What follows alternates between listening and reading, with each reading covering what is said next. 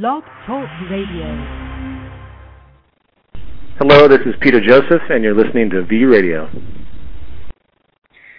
Good afternoon. Welcome to V Radio. On this edition, we are proud to have the guest, Martin Sprang Olsen from Denmark. Mr. Olsen, welcome to the show.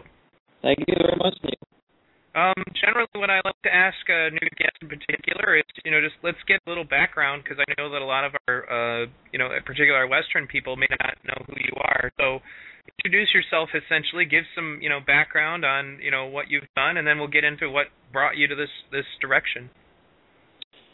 Sure. I guess the direction I'm on now is mainly because both my parents are pictorial artists, and I grew up in a very artistic environment. It's sort of conservative in the same way. They were all socialists, but in a conservative way, because they were into preserving nature and old buildings, and they were into old art forms and stuff. So I grew up in this mix of ancient values and different new approaches to things. And none of my parents had a job ever, so I've never had a job in my life either, because we were just not easy to institutionalize, and my brother's the same. Not easy institutionalized. Yeah, I like that. So I guess you guys just kind of made money through art then, or how did you get by? Art. And when my brother and I was about, I was 19, he was probably 16. We initiated a stunt school because there was a couple of American stunt people were visiting for a film, and we got involved in that. And then after that, we started up a stunt school.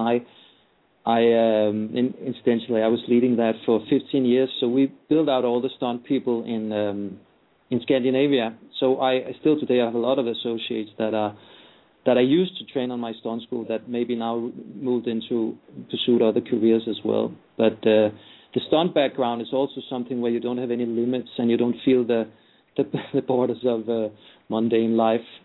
So that also helped freeing the thoughts and improvising with different concepts of the world. I did a lot of martial arts too, and of course bringing the Eastern philosophy into this also gave the sense of balance and taking knowledge out of nature, because I still today, I think you can find everything just watching nature, observing how things balance itself all the time.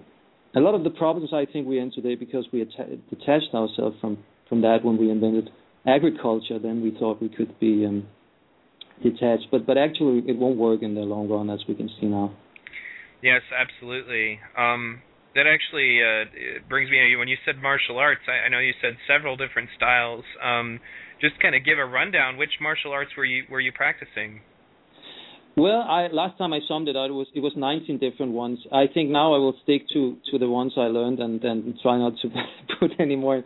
So, but it was basically all the hit styles, karate, aikido, hapkido, jiu-jitsu, judo, boxing, kickboxing, 4 or 5 different types of kung fu and wrestling, and I can't mention it all by heart, but it sums up to about 19 different styles. But for the past 10 years, I've done more or less solely internal Chinese martial arts, which is something that is very easy to apply to traditional Western art, because it's the same. I think it's the same place in your consciousness that you try to aim at, a place where you work intuitively, improvising, working within the laws of nature, and then moving with the energy instead of against it, and things like that. That's really interesting, actually. I've always had an interest in martial arts, but ironically, it was pretty much my the money situation that made it impossible. It's like every time I would get stabilized to the point that I would want to get involved, something or another would happen that was beyond my control to keep me out of it. Most of my interest was in Jeet Kune Do and all of Bruce Lee's stuff, like his Jun Fan and the way that he applied his stuff to Muay Thai and the other styles. But you see, I think that the situation is different in Denmark because we have a lot of associations. That's one of the things that that we're very proud of here, that you can attend associations very, very cheaply, inexpensively, and you can train for a year for maybe $100 or something. So, and people teach for free. I have a Kung Fu school myself where I teach for free. That's just the culture here. So if you had lived in Denmark, you would for sure have got the training you needed. Wow. Yeah, I've heard a lot about different countries over there in Europe where some of these things are, definitely a bit more progressive. I know that, the Zeitgeist movement and the Venus Project has certainly had a lot more luck over there. The screenings were always much more people, things like that. And I guess obviously more celebrity attention, which is what brought you here. And so that's kind of what I would like to talk about is, so how do we go from you being an artist of many forms, whether it be martial, music as well. Yeah, we should probably mention that. You had a music career. You want to describe a little bit about that? Well, most of my mother's family are musicians in some sort, and we always did concerts in the family. So I was trained in classic guitar and composition from a very early age, and then I moved on to piano and bit of conducting too. I went to England and had private lessons in composition.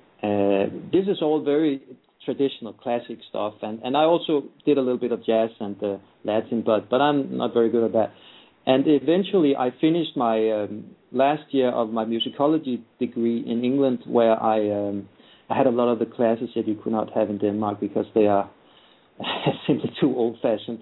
But I really liked that system they have in England, and I ended up writing my final dissertation 25 years after I started my degree. So I've had music on both a theoretical level and a practical level for all my life, but I've never really wanted to make a career out of it, even though I did make records and concerts to a certain extent, because I thought there was too much to be done in the physical world, trying to apply the principles from martial arts and the internal training to things like teaching young kids and changing the paradigms of teaching. So I've always been involved in things that were not, it ended up being not personal, but having to deal with larger groups and initiating projects, smaller scale, of course, than the Venus Project, but similar projects where you would be conscious to the future and the environment and things like that. Right. Well, so with music, martial arts, pictorial art, all put together, one together, it's amazing. I guess you must have this real right brain thing going on, and that brings us on actually to, how did you discover the Venus Project and the Zeitgeist movement? Well, I gotta thank my students. I not in the stunt students, but I started other systems too. For years I ran a school that was based on song, dancing, and fighting, because I thought those are the oldest stars, and every culture will be based on song, dance, and fighting. So why not see what happens if you train people in that on an abstract, intuitive level where you can mix the different expressions. And what happened was, again, that people got in touch with parts of themselves that we're not in our daily life so commonly being used. So people started evolving in different ways and discovering new talents.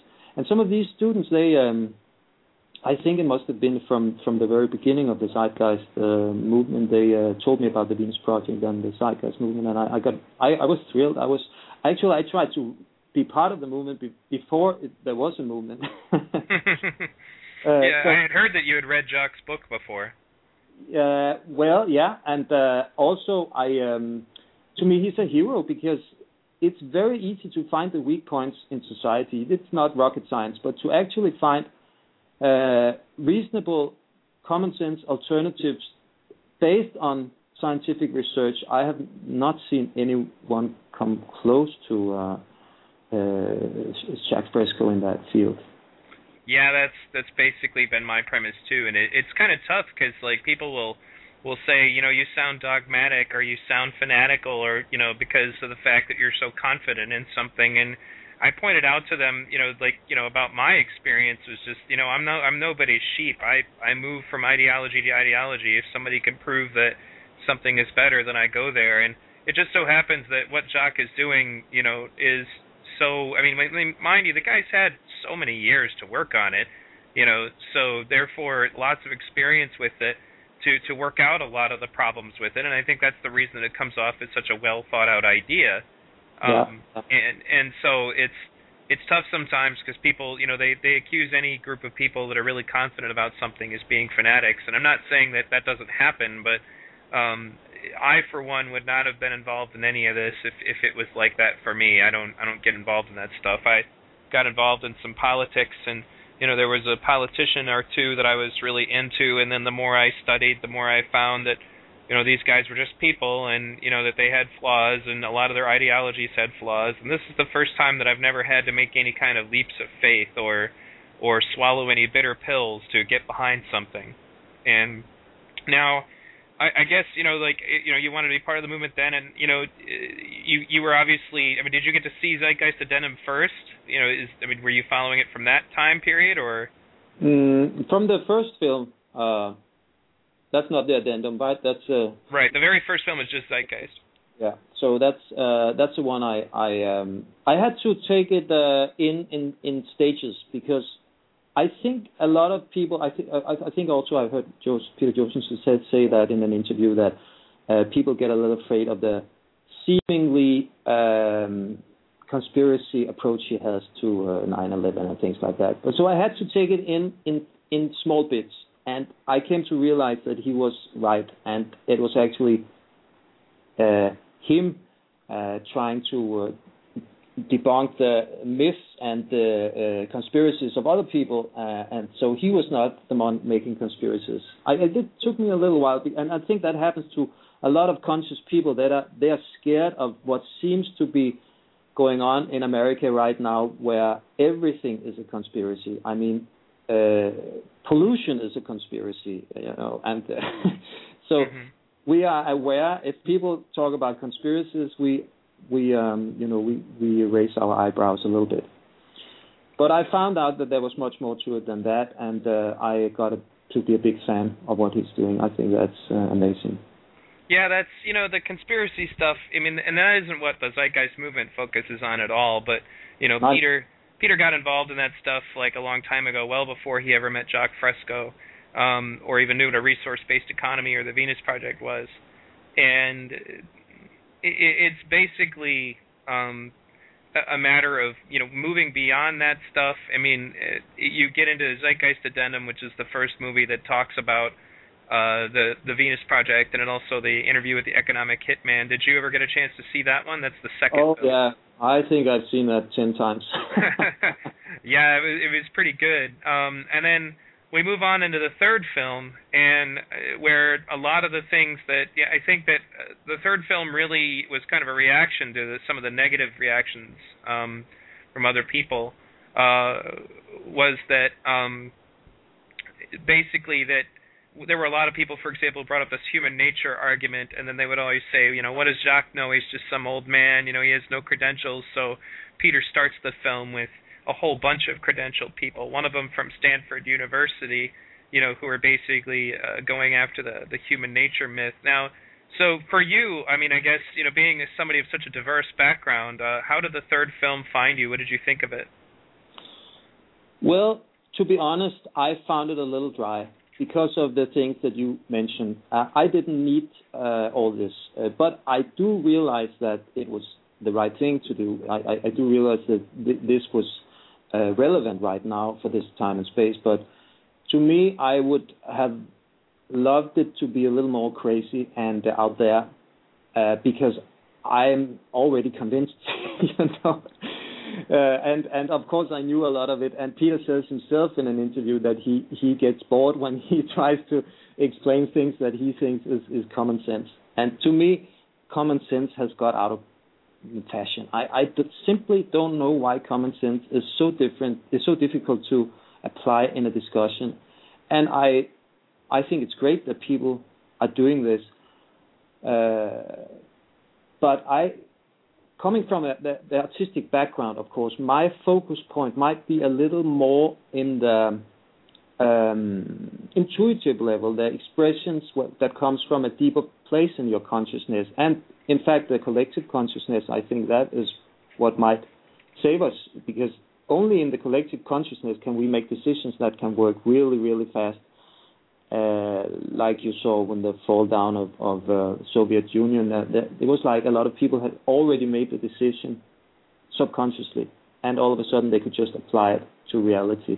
And I think that's what's going on anyway. But if we can take these things more into consideration and deliberately use more essential part of our consciousness and personality, I think things will move faster. But I do understand why he wants this film to sound more down to earth than what he's done before. Well, that's just it. He does artistic stuff, and then he just gets chastised by it, for it by the intellectuals. He puts compelling music in his movies, and then people accuse him of mind control. He put, like, his first film, actually, ironically, I don't know if you knew this, but Zeitgeist, the very first film, was actually an artistic presentation that he did. He's a musician too.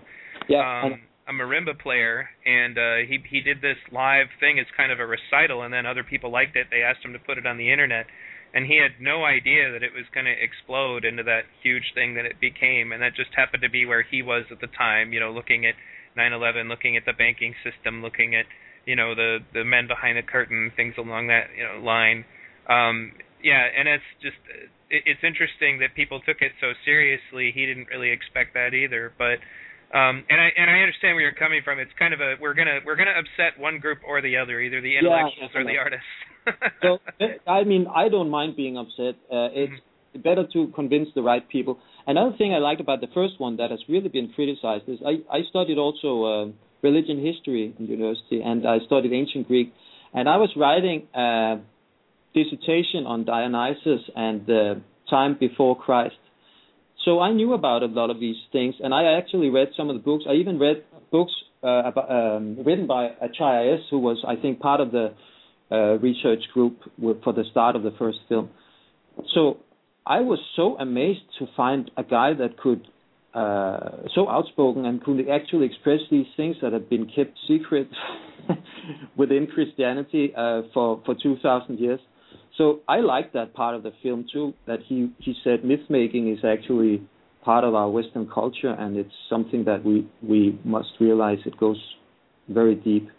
A lot of the problems we are facing today is because we base our modern world on the Roman society, the Roman concept of the world. You can see in America, you even took all the technical expressions from the Roman, the consulate and capital and all this. These are from Rome. And if the American democracy had just been more inspired by the Greek society, I think you've seen a different reality today. Right. I understand where you're coming from there. And ironically, we actually do pretty good in Greece. The Zeitgeist movement there is very popular. We have a lot more attention. They were actually able to get the movie trailer on the mainstream TV, and there are scientists over there and such that are really interested in what we're doing that came to the screenings. And it's interesting. I guess people call that the birthplace of logic and reason.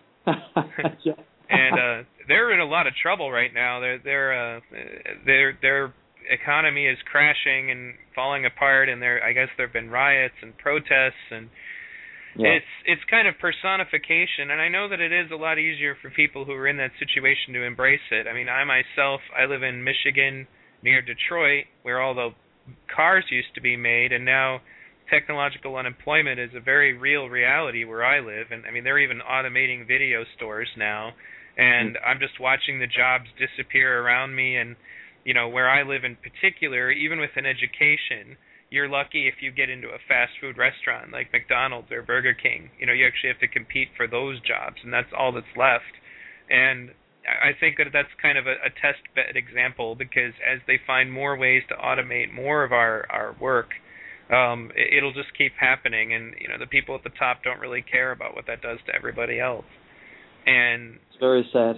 It is, but that's why we're doing this. Hopefully, is to give some people some hope and a different direction. I don't know why this could come as a surprise. I mean, my father, who's turning 90 this year, he was taught in school that when his grandparents grew up, there would be no more labor because everything would be done by machines.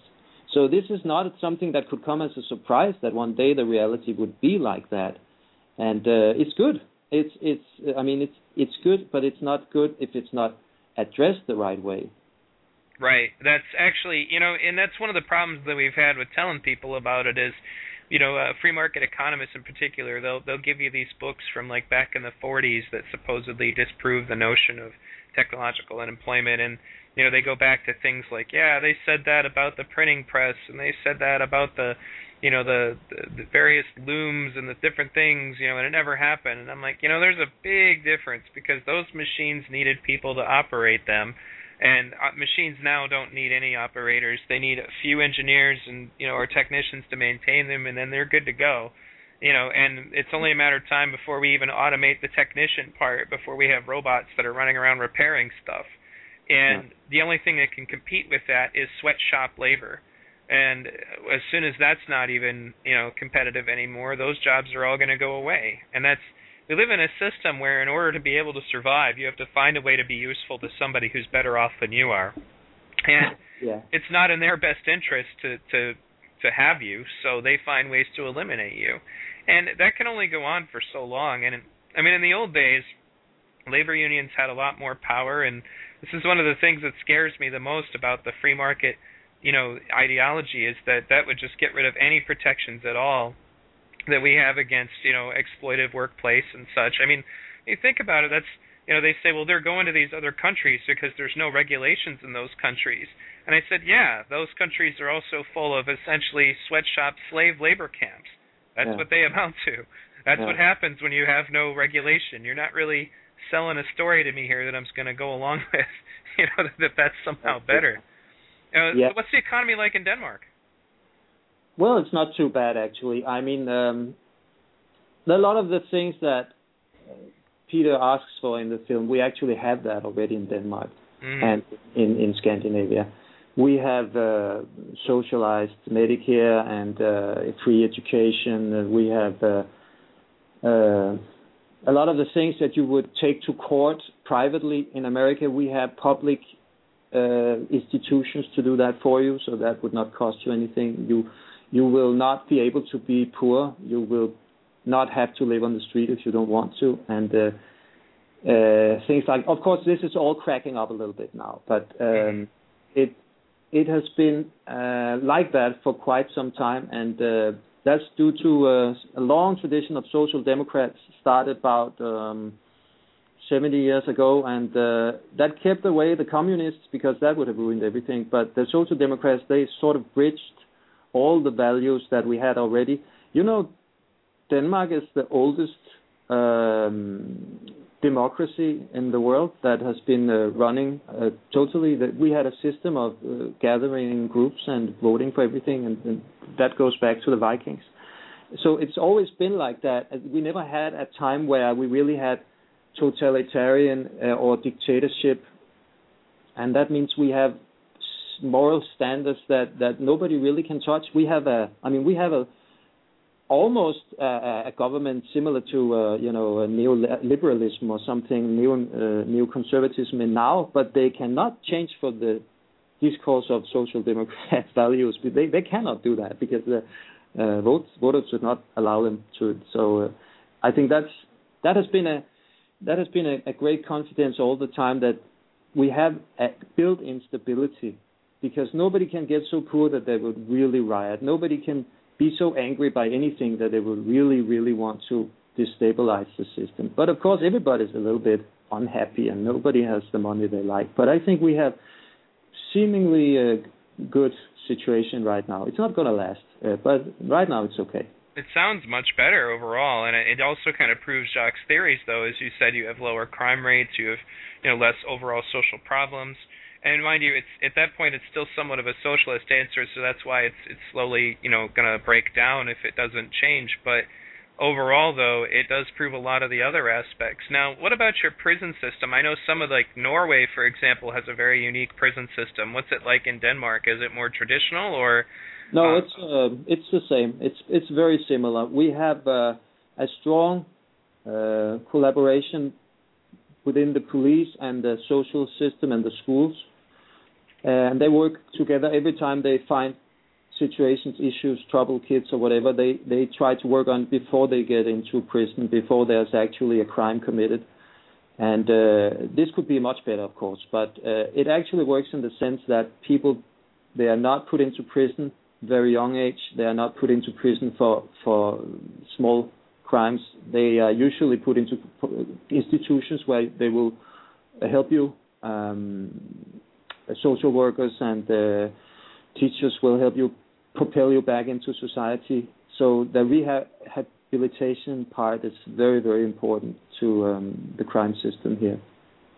Right. No, that's very good. Actually, I saw that in the deleted scenes of Capitalism: A Love Story with Michael Moore. They had a kind of an expose on the prison system in Norway and how it was more of a rehabilitation center and how they had so few reoccurrences of crime after these people were done with them. And that's actually Senator Gravel is the one who taught me about the military, or not the military, obviously, the prison industrial complex that's slowly getting bigger is the corporations that are making profit off of prisoners, and how disgusting that idea is, and how they'll end up being, because anything that's profit motivated will cause only things that create more profit. Well, if we start allowing people to make money on prisoners, well, then they're going to be, motivated to make more prisoners. There was that horrible example in his film where they privatized the local equivalent of the juvenile facility. And so one of the local judges got in bed with them, so to speak, and started putting more and more kids in there for dumb little things. Like one of them threw a steak at his stepfather and went to, children's prison for that. Just anything that he could to throw them in this facility, and he was getting paid by that company, to keep feeding them kids. And that's an example of this. And you're asking for trouble that way, aren't you? Absolutely, you really are. And I guess now, what would you say is is because of your celebrity status, do you think it's gotten any more attention to this direction? Has anybody asked you about it, maybe from the media over there? Well, first of all, I'm not sure I'm such a big celebrity, but second, I find it a little disturbing that the promotion is not steered more up. I've tried to personally contact journalists that are all interested, but it's like they cannot move the, what I would put it on front page or something like that. They cannot seem to look through this superstition they have that this is probably something to do with religious conspiracy theory, whatever. Because if they actually spend time just going through the common sense part of the film and the movement, it would be very easily to look through that. But in Denmark, people are extremely afraid of being brainwashed with any kind of message. They like things to be down to earth, and they don't like shifts in paradigm. And that is what it's all about now, isn't it? We need a shift in paradigm. But I hope that it will change. I definitely know that it will change, because we have a very strong, several very strong associations that deal with preservation of nature and environment, and when they discover this and they will see how it fits into their agenda, I know they will support it. And I think for the whole Venus Project and Zeitgeist movement, I think it would be so great if you started networking with all these different movements that are around there. Personally, I'm very inspired by a guy called Chris Martenson and his Crash Course. I think Annie Leonard with her Story of Stuff has done great things. There's Meat Tricks, Food Incorporated, Transition Town, and all this that maybe they don't have the full picture or the full answer, but I'm sure that all parties could benefit from a closer cooperation. and collaboration, because none of these movements have any money. So we need to just use the what do you call it, fire souls, the ones that can the movers and shakers. That's the people we got to involve, right? No, and I don't disagree with you. The problem generally comes is that unfortunately activists become very independent-minded on their own. It's like, I know what you said about people in Denmark being scared of being brainwashed by something, and it's funny because we get that same argument sometimes, just because we're a group of people who happen to like something, people immediately assume that there's something negative going on, and I can understand that fear, but when you consider the fact that we're also a group that spreads awareness of brainwashing tactics, for example, we promote the film Psywar quite a bit. Scott Noble, that filmmaker, he's also a supporter of the resource-based economy model, and right now he's making a series of films exposing propaganda, exposing brainwashing tactics, exposing all kinds of stuff. And I mean, especially when you think about how we, I know that through the Zeitgeist movement and the different things that I studied because of the Zeitgeist movement, advertising doesn't work on me anymore. It doesn't make me interested in buying anything. I look at it and I'm like, okay, well, they have this hot girl in the bikini eating some yogurt, and I guess that means I should eat some yogurt. That doesn't work on me, man. I'm sorry. You're gonna have to try again. And also, I noticed it is tough because of that. Any large group of people, and people get fears of it, and nowadays I run into that sometimes when I'm on Facebook. There'll be different people that are saying, well, this worries me because there's all these people who like it, and the only problem I have is that that in of itself is a lack of critical thinking. You can't just say, well, it's obviously a cult because there's a large group of people who like it, so therefore I'm going to reject it. Even though, if we were this big, large group, then we're still so diverse and made up of so many other smaller groups of people from different cultures. And it's common sense, like you said, that is kind of a problem. Is that people don't really recognize that. I find that all the time during debate, people will overcomplicate something so much when it really doesn't need to be complicated at all. Like the money system and the way the bank systems work is overly complicated on purpose so that nobody will ever even think about, trying to figure out their scheme. And then when you think about the way our culture is changing, mathematics on the level that are necessary to understand fractional reserve banking, for example, it's such a blasé, boring concept that only the rare people that really, really like math are ever going to look at it. And that allows them to keep doing it. There are so many other aspects, just in personal relationships and such. People call me all the time to give them advice about relationships, and I sit and I listen to them, and generally they just overcomplicate it so much. They put all of these extra things in it. I'm like, this person is obviously bad for you. Why are you with them? And then they go on for 3 hours giving you all these stories, and I'm just like, I come back to the original question. This person is bad for you. Why are you with them? Because they're trying to hide from the truth. They want it to be overcomplicated. Common sense would be so much easier, and that's really what sold me on this, is that it's not that it's some ideology that you can't grasp. It makes sense that first of all you should not consume more than we have, that we should be mindful of how much the earth has.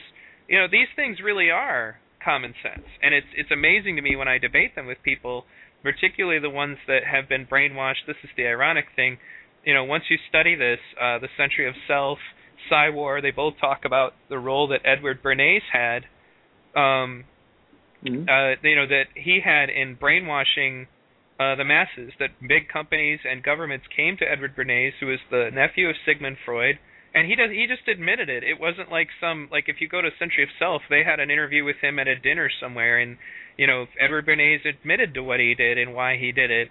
And it wasn't even, so it's not like it's just some conspiracy film where you gotta, you take these quotes from somebody and think, well, okay, I hope that this person was right. No, there's video of the guy saying that that's why he did it, and they asked him to do things like brainwash women to smoke, to convince women that smoking was their freedom.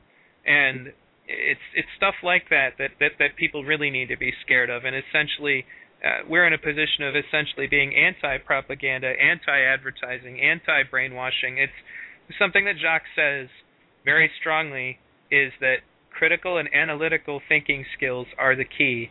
That's how you stop fascism. That's how you stop brainwashing. That's how you stop propaganda is when you can critically and analytically think. Any person trying to pull the wool over your eyes, you'll smell them out immediately, and that's different than suspicion. Don't just be suspicious for the sake of being suspicious. Really analyze to the bottom of things, and it's actually ironic that it's the way that the conspiracy group people in particular reacted to this that has made me more skeptical of that stuff than anything, because the crazy things they come up with, like, well, Venus is the morning star, and the morning star is Lucifer, so therefore it's the it's the Lucifer project, and just that kind of stuff that they put together is, I look at them and I'm like, you realize how silly that is, right? I know stuff like that goes on in America. I think to a extent that we could just not grasp it here in Europe. We don't understand it. It's like you have that Bible Belt that has distorted any kind of serious discussion for years in America. I feel with you. It must be horrendous to live with. We don't have it the same way here in Europe, I think. Maybe we have it with the Muslims a little bit, but first of all, they don't have all that power politically, and second, I think it's changing a little bit. But what we do have is a lack of ability to think in the long terms. If you can argue with people, tell them all these common sense scenarios, they will still not want to grasp it, because they say, well, I'm still smoking even if I know it's unhealthy. I'm still drinking too much, sleeping too little. I'm still unfaithful to my wife and whatever. But I'm happy. So I think that's the rationalization that a lot of people do nowadays to survive, because otherwise you can't look yourself in the mirror and say you're living on a lie. Everything you do from you wake up till you go to bed is a lie. That is very hard for people to realize, because then they have to change themselves. And that's another aspect I think we need to address sooner or later. That is that every little detail we find in society will be aspects of ourselves.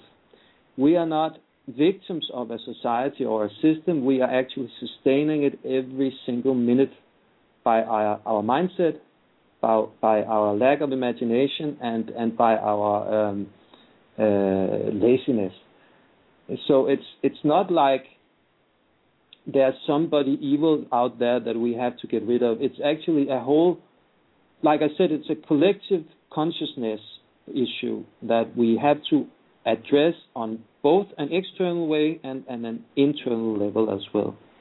It's like we're stuck in a collective unconsciousness is the word I would use it for. I mean, it's like we're so asleep, and everything you just said clicked into my head that moment from the Network film where he says, it's like we just want to be left alone. Please leave me alone in my living room and let me have my toaster and my microwave and my steel-belted radials. Is that we're so stuck in that, and I've brought this story up on other shows, so bear with me, those of you who have listened to it, but I play online video games sometimes. I don't play them anywhere near as much as other people do. I just do it because some of my friends live too far away for me to hang out with, so we could do it on the internet. And, I went into this one Ventrilo channel, and these people were so basically, I talked to them, and politics came up, and of course, me being a political activist, that got interesting, and we talked a little bit about the Iraq War, and then I left that channel. It's a voice chat thing like TeamSpeak or Skype, and then they asked my friend to tell me never to bring up politics again, and they were really offended, and that they don't want to talk about that stuff ever, and it's just so gauche to talk about that, and then a few days later, I walk into my friend's room in that same channel, and we have all of these grown adults who are yelling and screaming at each other. I mean, really mad at each other because their raid on World of Warcraft didn't go right. Me coming in there and talking about the Iraq War and how it was a bunch of bollocks was not acceptable, but, screaming about not getting your fictional digitized gear that doesn't exist, that's acceptable. It's just amazing to me. Like I said, collective unconsciousness. They're more worried about their American Idol, who's going to win American Idol, than they are about presidential elections. And I did a whole show about that, and it's still my favorite. I would recommend it to anybody. My favorite V Radio ever was on the subject of sheeple. and we went, and it was about we took two different videos and we played them, and the panel discussed the different things that people were saying, and one of them was a video about, there was like this guy went out with a microphone and a camera, and he went in, interviewing people who were standing outside in Alaska, mind you, where it's freezing, to get into the bookstore so that Sarah Palin would sign their book. And she's asking all these people, this guy's asking all these people, well, do you want Sarah Palin to be president? They're like, oh yeah, she's going to be a great president. Okay, what can you tell me about Sarah Palin's views on foreign policy? And then you get crickets.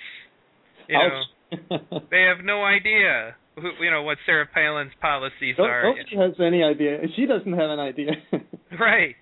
I know. And then they said, well, there's, she opposes all these things I don't like cap and trade, which is a global warming thing, and and so the guy says, well, what do you dislike about cap and trade? And then the person pauses for a moment and says, I don't really know, but I don't like it.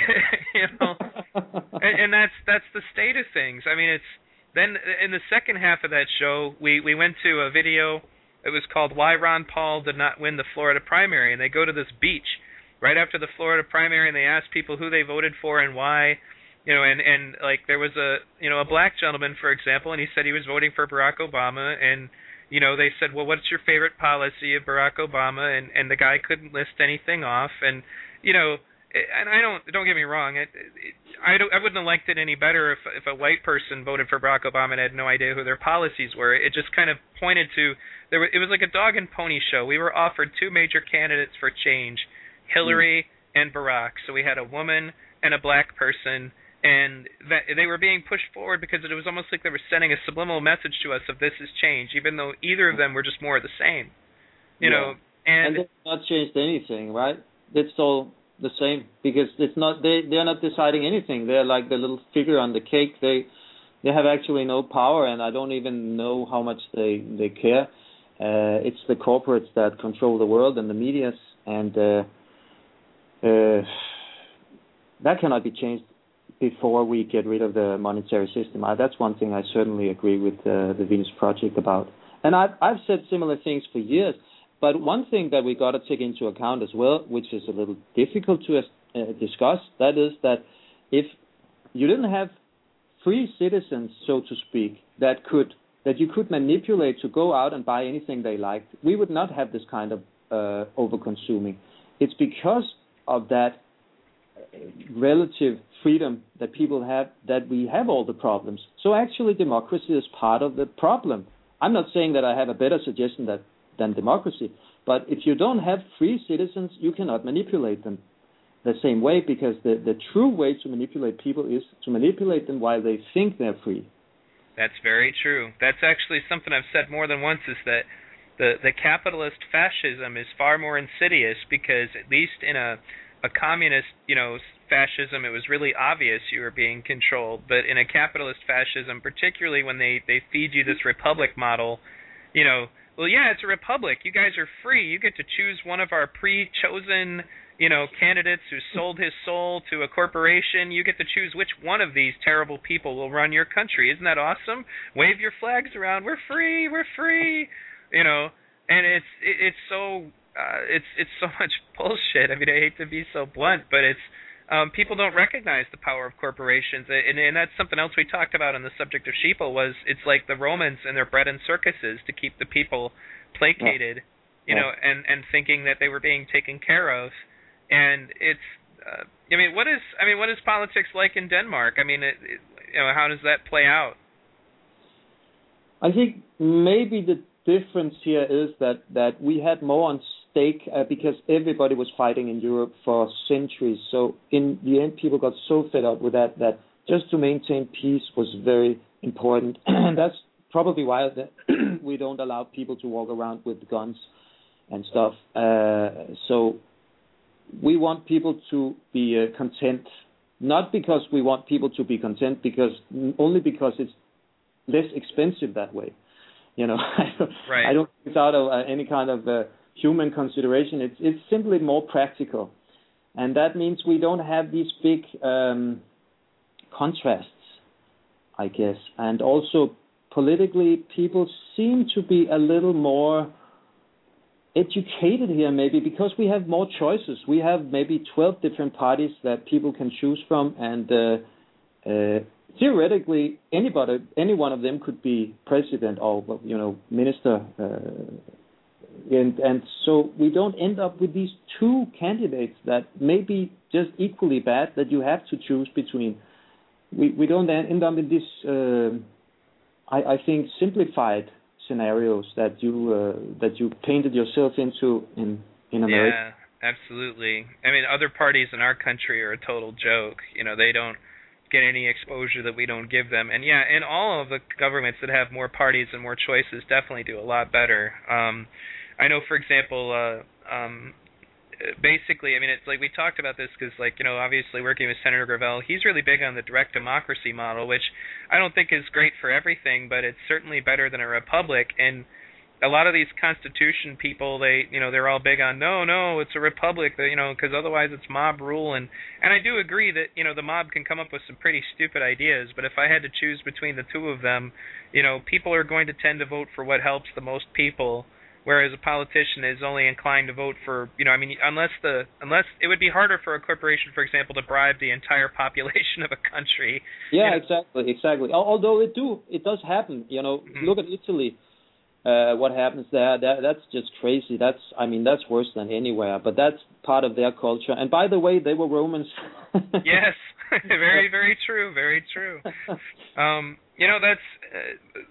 This is really, been an awesome conversation. I mean, I have to say, now that this has all gone down and you've gotten more involved and all of that, I mean, can you think of a moment, when it clicked into your head, this resource-based economy idea, and and really germinated there? Because that's what it feels like to me. It gets in your head, and after you truly understand it, your awareness of it starts to spread into everything you see. You think to yourself, we could do this better, we could do that better. I mean, was it when you read his book, or was it, or was there any one moment in particular that you feel would be that moment of awakening? First of all, I totally agree with you that something strange happens in your brain once that concept really clicks in. But I think to me it happened when I saw his speech on the COP15, the meeting in Copenhagen. Right. He gave an amazing lecture there where he was just standing erect for an hour and a half, never stumbling over a word or anything, like a 24-year-old guy. He was just so extremely sharp, and I thought, first of all, this guy, I want to be like him when I'm 90. How he was back then. And second, at that time, I realized this guy has just thought everything through, every little detail. I may not agree with everything he says, but I'm sure that he's the best choice that you can come across anywhere in the world right now. That little hesitation is maybe because in Scandinavia we like maybe the more natural designs, more wood and wool and straw and clay and things, and we do have a lot of that already, so that would not, I think, affect nature very much if we used more natural materials, but that is a small detail. Anything it seemed that he came up with, he had just thought it very, very clearly through, and that's what it's about these days. You cannot create a new religion, and you shouldn't. You should base things on scientific research and, more importantly, common sense, because you cannot make research in anything, but you can use common sense within all fields, I think.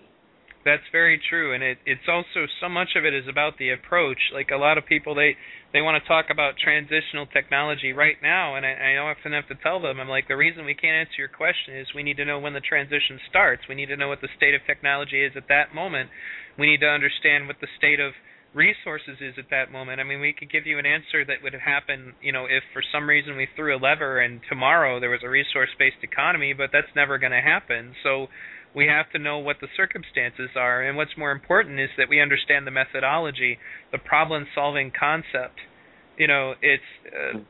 That's what needs to be dealt with first, is the way that he approaches things, and I find myself, using it in my day-to-day life, eliminating excess waste in different things that I do, whether it's cleaning my house or, or whatever. There's kind of a whole philosophy to it. And if you apply that to then the sciences that we already have, it changes everything. It's like a friend of mine, his name is Kevin, and I've known him for years, and he's a robotics engineering student. And the funny thing is he's still a student, and the auto industry already wants him, because there was this thing, he went on some tour or something, and they said, okay, well, we have this problem making this one part, and this is how we solve it. And he's like, well, what do you mean? That doesn't sound like it's working. He's like, well, we've invested a lot of research in how to solve this problem, and we've just given up on it. And he like, oh, really then? And my friend Kevin was not okay with that, so he went and fixed the problem. And then they were like, wow, these are guys who, paid professionals were not able to fix this, but he was. And so now, they wanted him, like, before he even got into the industry. They want him working there right now. And he's obviously going to finish going to school, but the point is, though, is that it was that same attitude. It was you don't just allow yourself to be convinced that you can't solve something. You have to be more creative and figure out an inventive way of handling it. The different things that Jacques talks about, the fact that a car should just be able to detect that somebody is drunk and take over, not make extra laws about drunk driving. That doesn't work anyway. We've already seen that doesn't work, or eliminate the need for everybody to have their own car in the first place. There's just so much, efficiency and put in all of it. And people, I guess, they seem to, they're scared of change. And that causes them to worry about, well, what is this change going to do? I mean, I know that I'm eating and I'm drinking well now, so everything should be okay, right? And it's one of the things that Annie Leonard points out in Story of Stuff, when she says that she bought that little radio and, it was like $3.14, and she's like, how could I possibly be paying $3.14 for this thing? All of the stuff that went into making this, we in the United States in particular, we are totally ignorant of all of the work that goes on in other countries where people are highly oppressed that is necessary for us to get that thing for $3.14. We are not aware of the fact that the rest of the world is also kind of getting fed up with us. It's not going to go on that way forever. We use way more resources than everybody else in the United States, and we protect that with military might, all under the guise of making the world safe for democracy, quote unquote, which is a neoconservative idea, which is the reason you find the United States in all of this foreign adventurism, is that neoconservatives believe that the only way to make the world safe for the United States is to make those into democracies too. But I think that's a hidden agenda there, because what they say is we want to liberate people, we want to make them free, give them democracy, but they don't say the next sentence, so we can manipulate them, so we can make them into consumers, so we can advertise and we can start selling our stupid stuff to them, right? Or having them work for us. They don't say that. They omit that last part of the sentence because they don't give a shit if they are free or not, but they want them as consumers, and that's why it's so elusive with the way democracy is spread now, also from this part of the world I live in, because we actually just want a bigger market. Nobody wants to buy our goods here. Let's find another country where they want. We more or less abandoned smoking here, so we can sell it to the third world. What about the CFC gases that are actually creating most of the greenhouse effect? We can still sell it to the third world. Who cares? Yep. Just give it over to them, dump it over there. That's, Annie talked about that too, externalizing costs. Well, if there's problems with pollution, we'll just build all the polluting plants in other countries, and yeah. That's how arrogant the way things are at the top here. And any empire that does that forever is going to fall. And the funny thing that I tend to bring up that most people forget about is that Caesar wasn't assassinated for being a tyrant. Very rarely are leaders assassinated who are actually tyrannical. Caesar was assassinated because, don't get me wrong, Caesar was still a Roman, owned slaves, etc., etc., etc. But in addition to that, he had passed a law forcing all of the people in Rome to, if you were going to have a business, 60% of your workforce had to be Roman citizens. And that was to protect the Roman economy. And that was the final straw. These people who were so dependent on slave labor insisted, obviously that they needed to kill him for that, because that would have been the only way to protect the economy. That's an interesting point. Yeah, why not? Mm-hmm. Yeah, that corruption that started with the initiation of the Roman Empire and certainly peaked by the invention of Christianity. I think we still suffer from that, from the waves of that. Hello?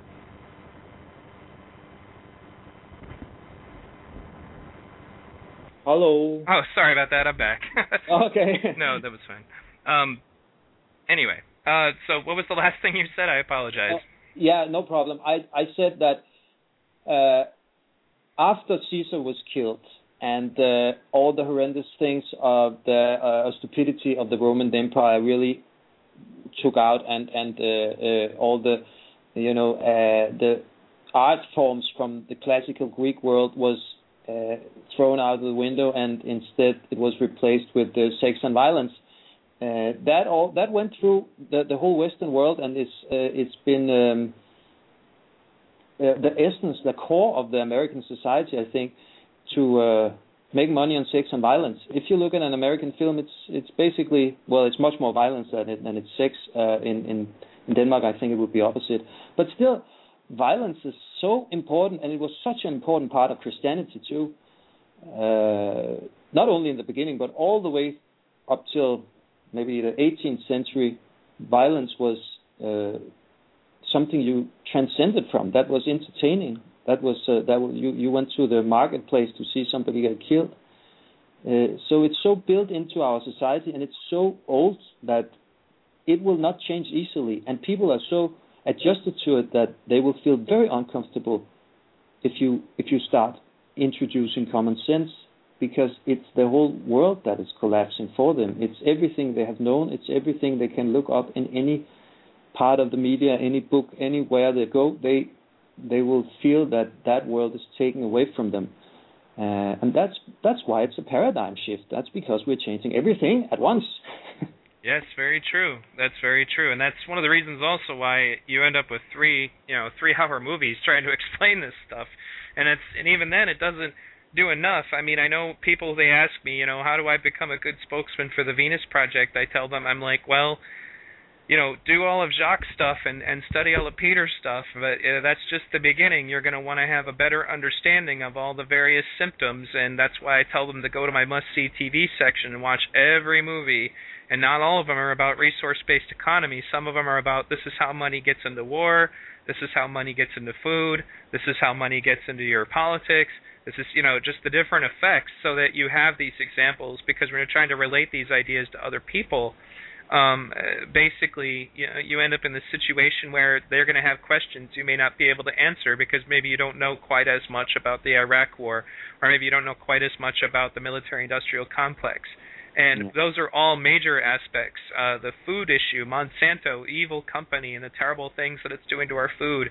You have to have a lot of facets covered. And go ahead. It's so complicated. It is, and that's why when you ask Jacques a question, sometimes he'll go on what looks like this ridiculous amount of tangents, and then he'll get back to your answer. And what you find out is that what you realize in that moment is, if he hadn't said all that other stuff, I'd be asking him questions about all the things he talked about. I'd be asking him, well, what about this? Well, what about that? Well, what about this? And it's funny because that kind of thinking ends up infecting you. I found that it happens to me, and my hearing is perfectly good, but I'll hear the question and I'll end up saying all this other stuff that they may not understand why is relevant right away. But in any case, it was really great having you on. I'm sorry about that brief little issue there. I kind of work out of a home studio, and my son was making some noise, so I needed to go deal with that. No problem. It was great having you on, and thank you everybody for tuning in to V Radio. Please check out my website, vradio.org. That's v-radio.org. We'll be looking for donations for February. You can find archives of more shows like this one, my must-see TV list that I suggested earlier, of a list of free documentaries you can watch online.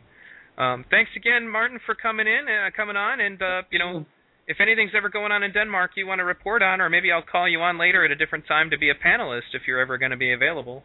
Oh, I would love to. I think a lot of the things that you are asking for, they would be easy to apply in Denmark. Excellent, excellent. Thanks again, everybody, for tuning in. I'm going to leave you guys with some parting words from Jock and Roxanne. This is Roxanne Meadows. And this is Jock Fresco. And you're listening to V Radio.